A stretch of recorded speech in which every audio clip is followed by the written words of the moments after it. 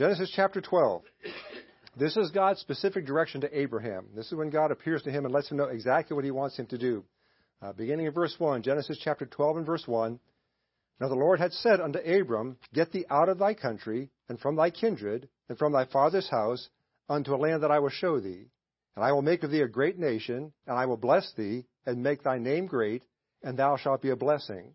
And I will bless them that bless thee, and curse him that curseth thee. And in thee shall all the families of the earth be blessed. So Abram departed, as the Lord had spoken unto him, and Lot went with him, and Abram was 75 years old when he departed out of Haran. Now I want you to look at that again now, and notice how clear God's instructions are to Abraham. Get thee out of thy country, from thy kindred, from thy father's house, unto a land that I will show thee. God's direction is clear, and Abraham could not miss and did not miss what he was being instructed to do. Now, I want you to notice Abraham's response there in verse 4. So Abram departed as the Lord had spoken unto him. Abram responds in complete obedience to what God called him to do. God said, here's what I want you to do, and Abraham did it exactly as he was supposed to. Abraham's faith continues to grow and continues to grow. God is pursuing him lovingly and consistently. And what Abraham heard when he was first in Ur of Chaldees has now been reinforced to him. And what we see as we look at the extent of Abraham's life up to this point is that this is a pattern God has set with him up until the very end of his life. Every time God restated his purpose, Abraham learned a little bit more about God. And even greater, Abraham's understanding of God's ways increased every time God reappeared to him. And what we have in these verses I just read to you here is what the Bible students call the Abrahamic covenant. This was God's instruction and God's call and God's agreement with Abraham. God entered into an agreement with Abraham that day as he gave these instructions to him. So our focus this week and also for next week is going to be to consider this call to Abraham, learn how God does that in the lives of those who are his children, how God calls his servants and his children. What I want to do this evening is I want to look at this covenant that God made with Abraham and kind of take it apart. We're going to do that, like I say, this week and also next week. I want to be clear, we're not considering the theological aspects of this or the historical aspects of it. We're looking at the practical aspect. What does God want us to learn? What can God teach us through this agreement that he made with Abraham that will help us develop a relationship with him as well? When Abraham left the Ur of the Chaldees, that did something special in his relationship with God. God set his heart on Abraham, and now Abraham has set his heart in obedience to God. And God saw the obedience of Abraham's heart. God always looks on the heart. And immediately he established a covenant or an agreement with him as a result of that. This is one of the most sensitive and most holy moments revealed by God in all of Scripture. This is one of the first times we see God making an agreement with somebody face to face like he is. And it's fundamental to anybody's walk with the Lord, especially from God's perspective. Our walk with God is not designed to be a walk of vision. That's not how God set it up. We don't walk by sight. Paul tells us that clearly in 2 Corinthians chapter 5 and verse 7. Our walk with God is designed to be a walk of revelation. It's a walk where God reveals step by step and day by day the path and the plan he has designed for us. We don't search for God's will until we find it. God reveals his will to us as the time is right and as the next step needs to be taken or the next decision needs to be made. And we are simply to make ourselves ready for that, for his revelation, by staying close to him, by staying in his word, by allowing his Spirit to reveal his truth to us and show us who God really is and what he wants to do. So now here in Abraham's life, God opens up his heart to him and reveals to Abraham what is on the heart of God. I can't imagine that, but that's exactly what's going on here. God is now showing Abraham his heart. Now, Abraham didn't fully understand it when God presented it to him. There's no doubt, but there was no doubt in Abraham's mind what it was that it was God who was doing the revealing. What God also was revealing to him could only be understood by experience. He had to hear it and then do something with it. Abraham simply had to begin one day at a time and one step at a time as God moved him from place to place. And all that God did through Abraham was based on the covenant that God made with him. So as we look at this covenant, we're going to see there's elements in this agreement that God made with Abraham that we find all through Scripture. And these elements also find meaning in the life of Jesus Christ as he established a new covenant with mankind when he appeared on the scene. So look at the first aspect of this covenant, the first element of this covenant in verse 1. He says that get thee out of thy country and from thy kindred and from thy father's house unto a land that I will show thee. Now, what is God saying to Abraham? What God is saying is this: you can't stay where you are. and go with me. You can't stay in your own country and see the place that I prepared for you at the same time. In other words, what God is saying to Abraham is, Abraham, any place, any country won't do. You've got to go to my country. That's the place where I will mold you and shape you and develop you. My relationship with you, so that you can be my friend, happens where I place you. It is in that place that I will establish and fulfill my covenant with you. It's in the land that I'm going to be that will be revealed to you by me as we go through this. So we go back to our first study in this series. God prepared a place for Abraham and for his people in eternity before time began. And that promise has held true for Israel unto this very day. That war going on over there right now, is really all about the promise God made to Abraham. Abraham simply placed himself in the position to be the first one to possess it as a promised gift from God. Now, that's important. We need to get a hold of that. If we want to be where God wants us to be, if we want His blessing upon us, please hear me again. Not just any place will do. We don't choose where we want to be and expect God to do His work as we make that choice. God chooses the place that is best for us to be used. It's by way of His plan and His will that happens. Our response must be complete and absolute obedience to what God has called us to and to the place where God has called us. And that refers both to the call He places upon us as well as to the literal place where He wants us to be. As Abraham did, folks, we simply move when God speaks. And we move and move and move as God speaks. As we read through this account, we're not going to read the whole chapter tonight, but as we read through that, you don't find anywhere in that entire chapter where there was discussion or argument on Abraham's part. He didn't respond as Moses did and give reasons and excuses why he couldn't do what God had called him to do. God reveals His plan, and verse 4 says, So Abraham departed as the Lord had spoken unto him. God spoke, Abraham moved. The faith that God had been seeking was now being lived out in His servant and His friend, Abraham. And I remind you, as I will before we're done again, I'll remind you this again before we're done, Abraham was 75 years old when God revealed this plan to him. What we know is Abraham had a heart that was set to obey God no matter when the call of God came. And to be repetitious, Abraham's response was a heart matter. It started in his heart. When the heart is not prepared, the call of God is missed, and sin is the result because we begin walking outside of God's will. I'm not going to have you turn there, but in 2 Chronicles chapter 12 and verse 14, speaking of King Rehoboam, the Bible says, And he did evil because he prepared not his heart to seek the Lord. Rehoboam did evil because he didn't prepare his heart to seek the Lord. His heart was not prepared, and evil was the result. And if you know your biblical history, Israel's history, due to Rehoboam's choice, disaster resulted as the kingdom of Israel was divided into two different bodies at that point. Rehoboam's choice was the catalyst that set in motion the utter destruction of both kingdoms. So I can't say it enough, folks, and I'm saying it to myself as well. Absolute obedience is essential. Absolute obedience. It's a matter of spiritual life and spiritual death, possibly even physical life and physical death, as we see in the history of Israel. The only way to truly see God work is to be so consistently close to Him that He can do nothing without you seeing it. You get so close to Him that no matter what He does, you're aware of it. And by the way, and this is just me still hopping on a soapbox that is one of my many, that's why I believe attending every church service is so important. The one that we miss may be the one where God decides it's the fullness of time and He's going to do some great work among us. But if we're not there, we're going to miss it. So for those who are unlike Abraham, those who have no concern about that, then church is a matter of convenience. But for those who want to see God work and see a work like Abraham saw, staying close to God at all times is essential to their walk, even if it means being in church whenever the doors are open. We want to be where God is and where God is moving at, and that just doesn't happen just at church. I get that. What I'm saying is, this is one place I know that God works. We need to be here so we can see it happen. Amen. Now, the disciples learned the same thing. Later in the Lord's ministry, they learned they had to be with Jesus Christ to experience God's mighty work. They had to be with Him to watch the work happen. They had to be where Jesus Christ was to experience God's presence and God's power. They had to be with Him to be shaped by Him for His use. And that's why when the Lord calls those disciples, what are the two words that He spoke? Follow me. Follow me. Stay with me. Just follow me and stick to me. And when He called Peter and Andrew in Mark chapter 1 and verse 17, He specifically says, Come ye after me, and I will make you to become. There's the process. He says, come after me, and then I'll make you. Stay with me, and I'll make you.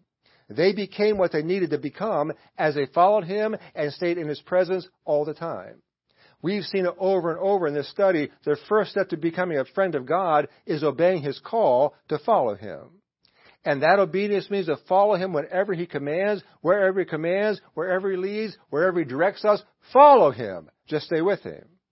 It is impossible to do God's work and stay in our own land. You can't do God's work, however you think about that. You can't do God's work in whatever sense you might think about it. We've got to follow God and go where he wants us to go to do his work. That's what Abraham did. And God unfolded his plan before him as a result. Here's been my experience. God can never use us until we're willing for him to move us. God can't use us until we're willing for him to move us. Now, I'm not necessarily speaking of moving across the country or across the world. That's not necessarily what I'm saying. I simply mean God can't use us as he wants to use us until we're willing to move from where we are. Whether that be emotionally, physically, spiritually, whatever that means, we can't be used by God until we're willing to be moved. God can't use us if we simply want to do the same thing in the same way, in the same place, and not move. When God called me to this ministry many years ago, he had to call me out of a place where I'd been all my life. He had to call me out of a ministry that I was enjoying and was producing fruit. And the reason I didn't respond to God's call sooner is because I was comfortable where I was. I liked where I was. I didn't want to leave my country. I didn't want to go to a different one. I was content to be right where I was as far as my ministry was concerned. And I was content being in the same place where I had been for 55 years and where all my family was as well. But as Sandy and I talked about it, as God presented it to us, it became clearer and clearer to us that God wanted us to leave that country and go to a new one. That's what he wanted us to do. And so together we said yes to that, and we moved forward. We left where we were, went to a place we'd never been before. And many people at that time, and some since, have made it clear to me, to my face, and to others around me, they didn't believe I was called to do what God called me to do. But I will tell you, folks, I have no doubt in my mind whatsoever that I'm doing exactly what God has called me to do. But I could never have done it had I stayed in my own country. I'd leave my country to do it. And if you're being used by God, you did the same thing. If you want to be used by God, you must do that as well. Leave where you are, whatever that means, and move where God wants you to go. So that's the first part. He tells Abraham, move on, let's go. Look at verse 2, and we'll see the second part of this covenant.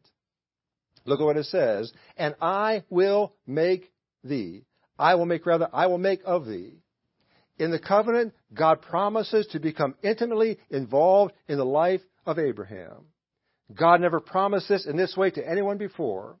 The fact that God did this in Abraham's life set an example for what he will do in the life of any person who responds to his call. We respond, and God says, I will make of thee. I'll do the work. Just respond to the call. Any person who places their faith in God's eternal purpose and plan for them has the guarantee of God's intimate involvement in their life. To use an image that's given to us in other places in God's Word, God would be like the potter, Abraham would be the clay, molded into exactly what God wanted him to be and to do exactly what God had called him to do to fulfill that plan. What God was saying in this act, that he had chosen Abraham to be his friend, he would work in him and through him until the promise that he made to him would be fulfilled. All Abraham needed to do is trust and obey. That's it. And God would do all the rest. I want you to hold your hand there in Genesis, if you would, and go to Philippians chapter 2. Philippians chapter 2. This, what is going on in the life of Abraham, reminds me of Paul talks about over in the book of Philippians, as God completes his plan in all of us. Now, we've looked at this verse many times in the past, but it's so foundational to doing God's work, I'd like us to see it again tonight, be reminded of it again. Philippians chapter 2, look at verse 13. Seems like a very insignificant verse. Folks, this is foundational to your work for Jesus Christ. Philippians chapter 2, verse 13, for it is God which worketh in you both to will and to do of his good pleasure.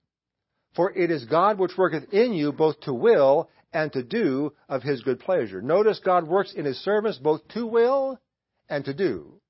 And so the process is simply this. God sets his will upon that one that he's chosen. God defines what that work is. That believer then determines to trust and obey God for the work that God has revealed to him. And once that choice is made, God then does that work through that willing servant. What God asked Abraham to do was a monumental task. He was going to build a nation out of one man. And had Abraham seen this as his work to do, I'm sure he would have declined. If God said, Abraham, I want to build a nation, and you're going to do it, I think Abraham would have run the other direction. It was too great a work to do for a man to do by himself. But Abraham learned what we also must learn. It was never Abraham's work. Never. It was God's work done through Abraham. And whatever God calls us to do, no matter how enormous or undoable it may seem to us, it is not our work. It never will be, never has been. God has promised to do His work that He's called us to through us. Amen. So God says, here's the work. Respond by obedience to the work, and then I'll do the work through you. You're just a vessel that I will use to make that happen. And if we will simply trust and obey, God does the work. And so, what was Abraham? Well, in New Testament terms, he's what Paul talked about in Ephesians chapter 2 and verse 10. Abraham was his workmanship created in Christ Jesus unto good works, which God hath before ordained that we should walk in them. What he was God's vessel ordained to do good works, and God ordained that work, and then God worked through him to accomplish the work that He ordained him to do. Once the covenant is established, and once Abraham surrenders to God's call, the rest of his life would only be understood when we look at it from God's perspective and God's activity. It could only be understood from the perspective of God working out His purpose in Abraham to make him His friend. That's what it turned out to be, God working through him to make that happen. But that's not just true of Abraham, folks. That is true of anybody who is open to God's encounter. When God calls you to the work He set upon you before the foundation of the world, when He encounters you with that work, He will do exactly what He did with Abraham if we respond as Abraham did. Here is the one requirement that God places upon all His children who know Him and want to be used. Deuteronomy chapter 6 and verse 5, and thou shalt love the Lord thy God with all thy heart, and with all thy soul, and with all thy might. That's the requirement. If you want to be used by God, if I want to be used by God, that is the place we must start. Because to love God in that way is to love God and give our lives to God unconditionally. Taking our hands off and saying, Lord, it's all yours. It is the dedication of our lives to Jesus Christ and to Jesus Christ alone. And once we do that, that makes us usable. And we are not usable until we do that. Hands off, Lord, it's all yours. It's all yours. That places us in the position of being ready for exactly what He has planned for us before time began, as we live this thing out since eternity and time. And you'll notice when Abraham made that realization, there was no hesitation, no turning back, so Abraham departed. He saw what God called him to, he understood the call, and Abraham departed as a result. He went off to do the work that God called him to. Now, I am sure Abraham didn't understand the plan. I'm sure if God came to you and said, I want to build a nation out of you, you're not going to say, okay, oh yeah, that makes sense. I see how that all works. I'm sure that's not your response. That also was not Abraham's response. He was probably overwhelmed by that. Again, God comes to you and says, I want to build a nation out of you. That would be a very overwhelming job, very overwhelming responsibility to take on. But Abraham also knew this. He knew that whatever God had planned for him, it was best for him. Whatever God called him to, it was best. And so he would welcome all that God had for him because he knew it would be the best thing for him. Now let me stop. Is that where you find yourself today? Do you agree with Abraham that whatever God has planned for you, it is the absolute best for you? Even if it means tears and heartache and difficulty, if God has a plan for you, do you still believe that what He has planned for you is best for you? Or are you like Moses? Do you believe you aren't equipped for it? That there's someone else better to do it? That you're not the one that should be called? If we feel that way, folks, it's a problem. It is an indication of a love problem. If I say, Lord, I'm not the best choice, what I'm saying is, I don't love the Lord with all my heart and all my soul and all my might. Something else has gotten in the way. I love myself. I love the country I'm in. I love something or someone more than I love Him.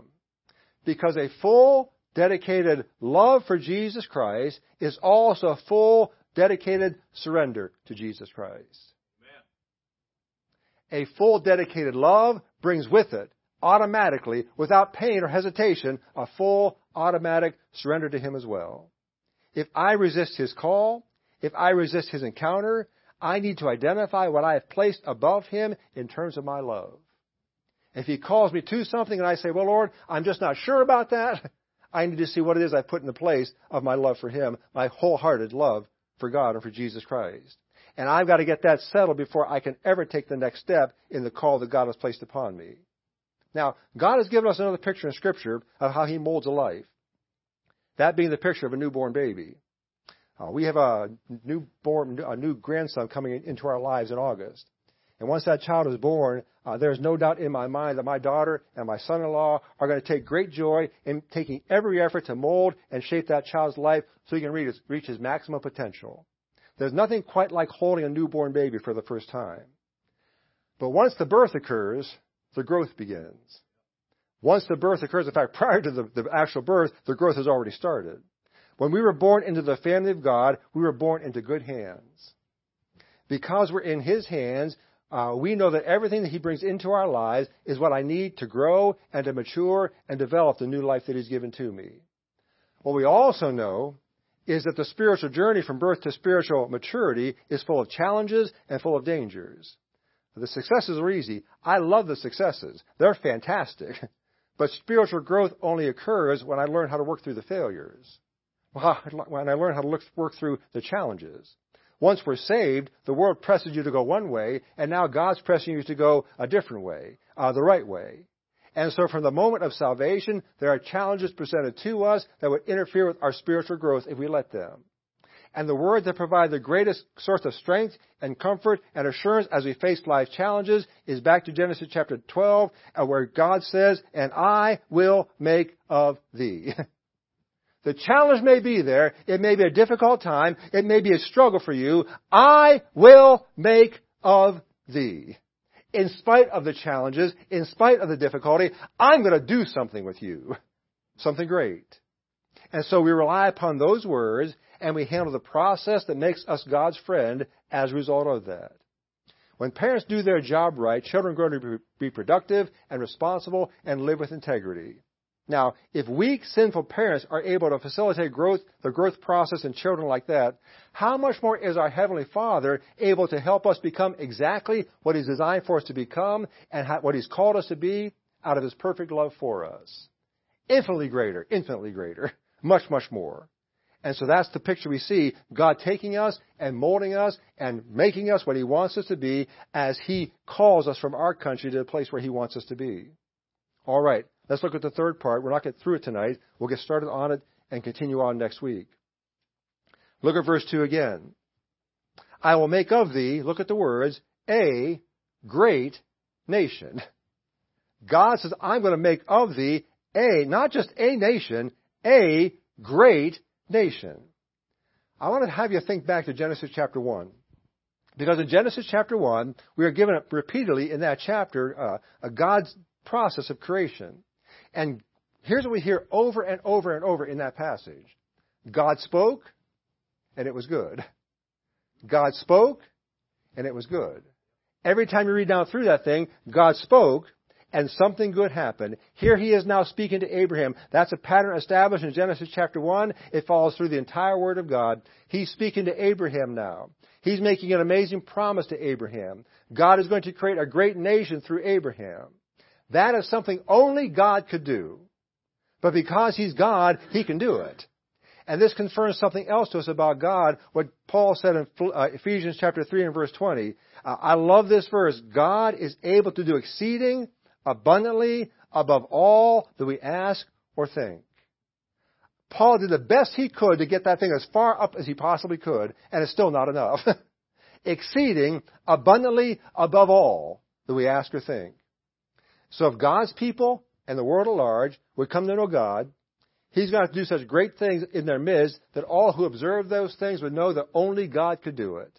Only God did them, and they have to come to learn the nature of God and see Him at work in their midst as a result.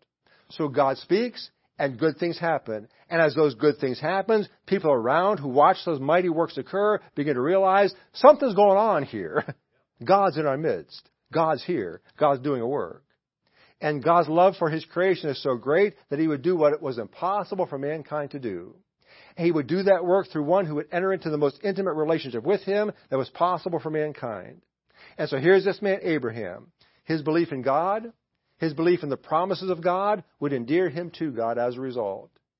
God is always honored, and an intimacy with God always develops when we believe His God-sized promises and obey what He tells us to do. God makes some big promises, you know that? Amen. God makes some fantastic promises. Again, here He's telling Abraham, I'm going to make of you a great nation. That's a huge promise. God is honored, and an intimacy develops when we simply say, okay, Lord, if you promise it, we'll go with it. We're not going to question it. Jesus Christ made this clear in the book of John. Turn to John chapter 14, if you would. Jesus Christ identifies the connection that's established with God when a person responds with faith and obedience to what seems impossible from a human standpoint. And I'm going to tell you something. Most of the time when God presents a work to you, it seems impossible. It doesn't seem anywhere near that you're going to be able to do it. And God likes when you respond to it anyway. John chapter 14, look at verse 12. John chapter 14, verse 12. Jesus Christ says this, Verily, verily, I say unto you, he that believeth on me, watch it now, folks, the works that I do, shall he do also. The works that Jesus Christ does, you can do as well. And then look at the next phrase. And greater works than these shall he do, because I go unto my Father. And whatsoever ye shall ask in my name, that will I do, that the Father may be glorified in the Son. If ye shall ask anything in my name, I will do it. Now, I can't explain that whole verse to you. It would take a number of weeks for us to do it. All I want you to see is, if you believe on Jesus Christ, you'll do the same works He does, and in fact, you'll do greater works than He does. Because you see, He's going to be working through you to make those works happen. God is glorified by our simple faith in what He has prepared us to do, He's purposed to do through us. God is honored by that. God is glorified by that. Go to chapter 15 of the book of John. John chapter 15, look at verse 7. John chapter 15, verse 7. If you abide in me, and my words abide in you, you shall ask what you will, and it shall be done unto you. Herein is my Father glorified, that ye bear much fruit. So shall ye be my disciples. Drop down to verse 14. He says, Ye are my friends, if you do whatsoever I command you. Folks, here's what God's promising. God is promising to do great works through you. God is promising to come close to you. God is promising to be glorified through you. And God is promising to do a work that nobody else could ever possibly do if you'll simply submit yourself to Him. I don't know any believer who would not want that to happen, what Jesus Christ is promising here. He has given us a path whereby the God of the universe can be glorified through us, and the God of the universe will call us His friend.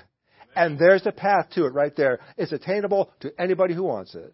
Now, I know there are some believers where these things don't matter. They're so caught up in themselves, they're so caught up in their own priorities, that having those things occur in their lives is really not that important to them. But regardless, glorifying God and having Him call us His friend should be at the top of every believer's list of priorities. That should be what you want above everything else in life. And the exciting part of that is, God wants that more than you do. God wants that more than we do. And so He has established a way for us to achieve both those things. We do His work, we allow Him to work through us, and He is glorified as we produce fruit that He has worked through us to produce through us. Now, God speaks to Abraham, and God gives Abraham a promise. And there are two parts of this promise, or two things behind this promise, that required a significant amount of faith on Abraham's part. What are those two things? Number one, Abraham didn't have any children. He had no kids when God talked to him. I'm going to make a great nation out of you, and you don't have one child to show for it. And number two, Abraham is 75 years old when God makes the promise to him. Now, for many believers, that would derail us immediately. That would put us into the mindset we must have heard God wrong. He must have chosen the wrong person. He must have been talking to the person behind us. I thought He was talking to me. We realize this just couldn't be about us. These are things that only God could resolve, and therefore it took a great amount of faith, a significant amount of faith on Abraham's part to allow God to do these things through him. Now, for many believers, like I say, they're not going to allow God to do it. They're just going to say, he must be talking to somebody else. What did Abraham do? Abraham knew that God had spoken. Abraham knew that God was the one who said it, gave this promise. And because of that, Abraham knew that whatever God had said would be accomplished just as he said that it would. He had that kind of faith in God. In Abraham's mind, it was impossible for God to speak and not accomplish whatever it is that he promised, just as he promised it. Now, Abraham has no idea how God's going to do it. That was not a concern to Abraham. We get all pulled into that stuff. That didn't concern Abraham in the least. God had spoken, and now it was up to God to figure out a way how to make it all come to pass. And how he did it would shape Abraham's faith in God immensely. I want to have you turn to one more passage of Scripture before we wrap up tonight. Go to the book of Isaiah, if you would.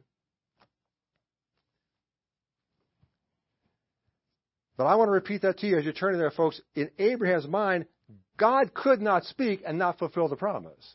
If God made a promise, God would fulfill it. It wasn't up to Abraham to fulfill that promise or to find a way to make it happen. God spoke. He was just a willing vessel to allow that thing to occur. And the promise and the accomplishment of all that was God's way of showing Abraham what he told Isaiah later in Isaiah chapter 55. Go to Isaiah 55. Familiar verses to you, I'm sure, but I want to reinforce these as we close tonight. Isaiah chapter 55, look at verse 8. What Abraham realized as he went through this process with God is he realized, verse 8 of Isaiah 55, my thoughts are not your thoughts, neither are your ways my ways, saith the Lord. For as the heavens are higher than the earth, so are my ways higher than your ways, and my thoughts than your thoughts. And what Habakkuk reads in that is this: what a useless effort it is for me to try to figure out what God's doing with me. What a crazy thought that is. Somehow I'm going to figure out the process that God has for me and the plan that he has for me. Those words that he spoke to Abraham would be established to Isaiah would be established in Abraham's life all along the way as God completed his promise through him. I'm sure that although Abraham didn't have these words yet, I'm sure in his mind he was saying, this God is amazing. This God is more than I can ever conceive of. This God is more than I can ever comprehend. He made this crazy promise to me, and look how it's coming to pass, just like he said it would. And as we close tonight, I want to say this to you. The reason why God can't do in my life always what he wants to do is because I think that I have to understand the plan and have all the details worked out before I pursue it. And I derail myself every time when I make that choice. I believe that every person in this room will do all that God has called us to do when we finally come to terms with the fact that his ways are not our ways, his thoughts are not our thoughts, and never will be. Amen. What a crazy thought it was for God to move us to a building and 3 years later to move us to another building. My ways aren't God's ways. My thoughts aren't God's thoughts. I don't understand any of that. All I know is God's will was accomplished. Amen. See, we got to stay out of the way. We got to stop trying to understand. We try too hard to understand what God's trying to do. Just stop trying to understand it and just trust and obey. What's the song say? Trust and obey, for there's no other way to be happy in Jesus but to trust and obey. That is exactly what Abraham did, and God used him mightily. And if we'll take that same path, he'll use us greatly as well. Amen. That's what he'll do. Stand if you would.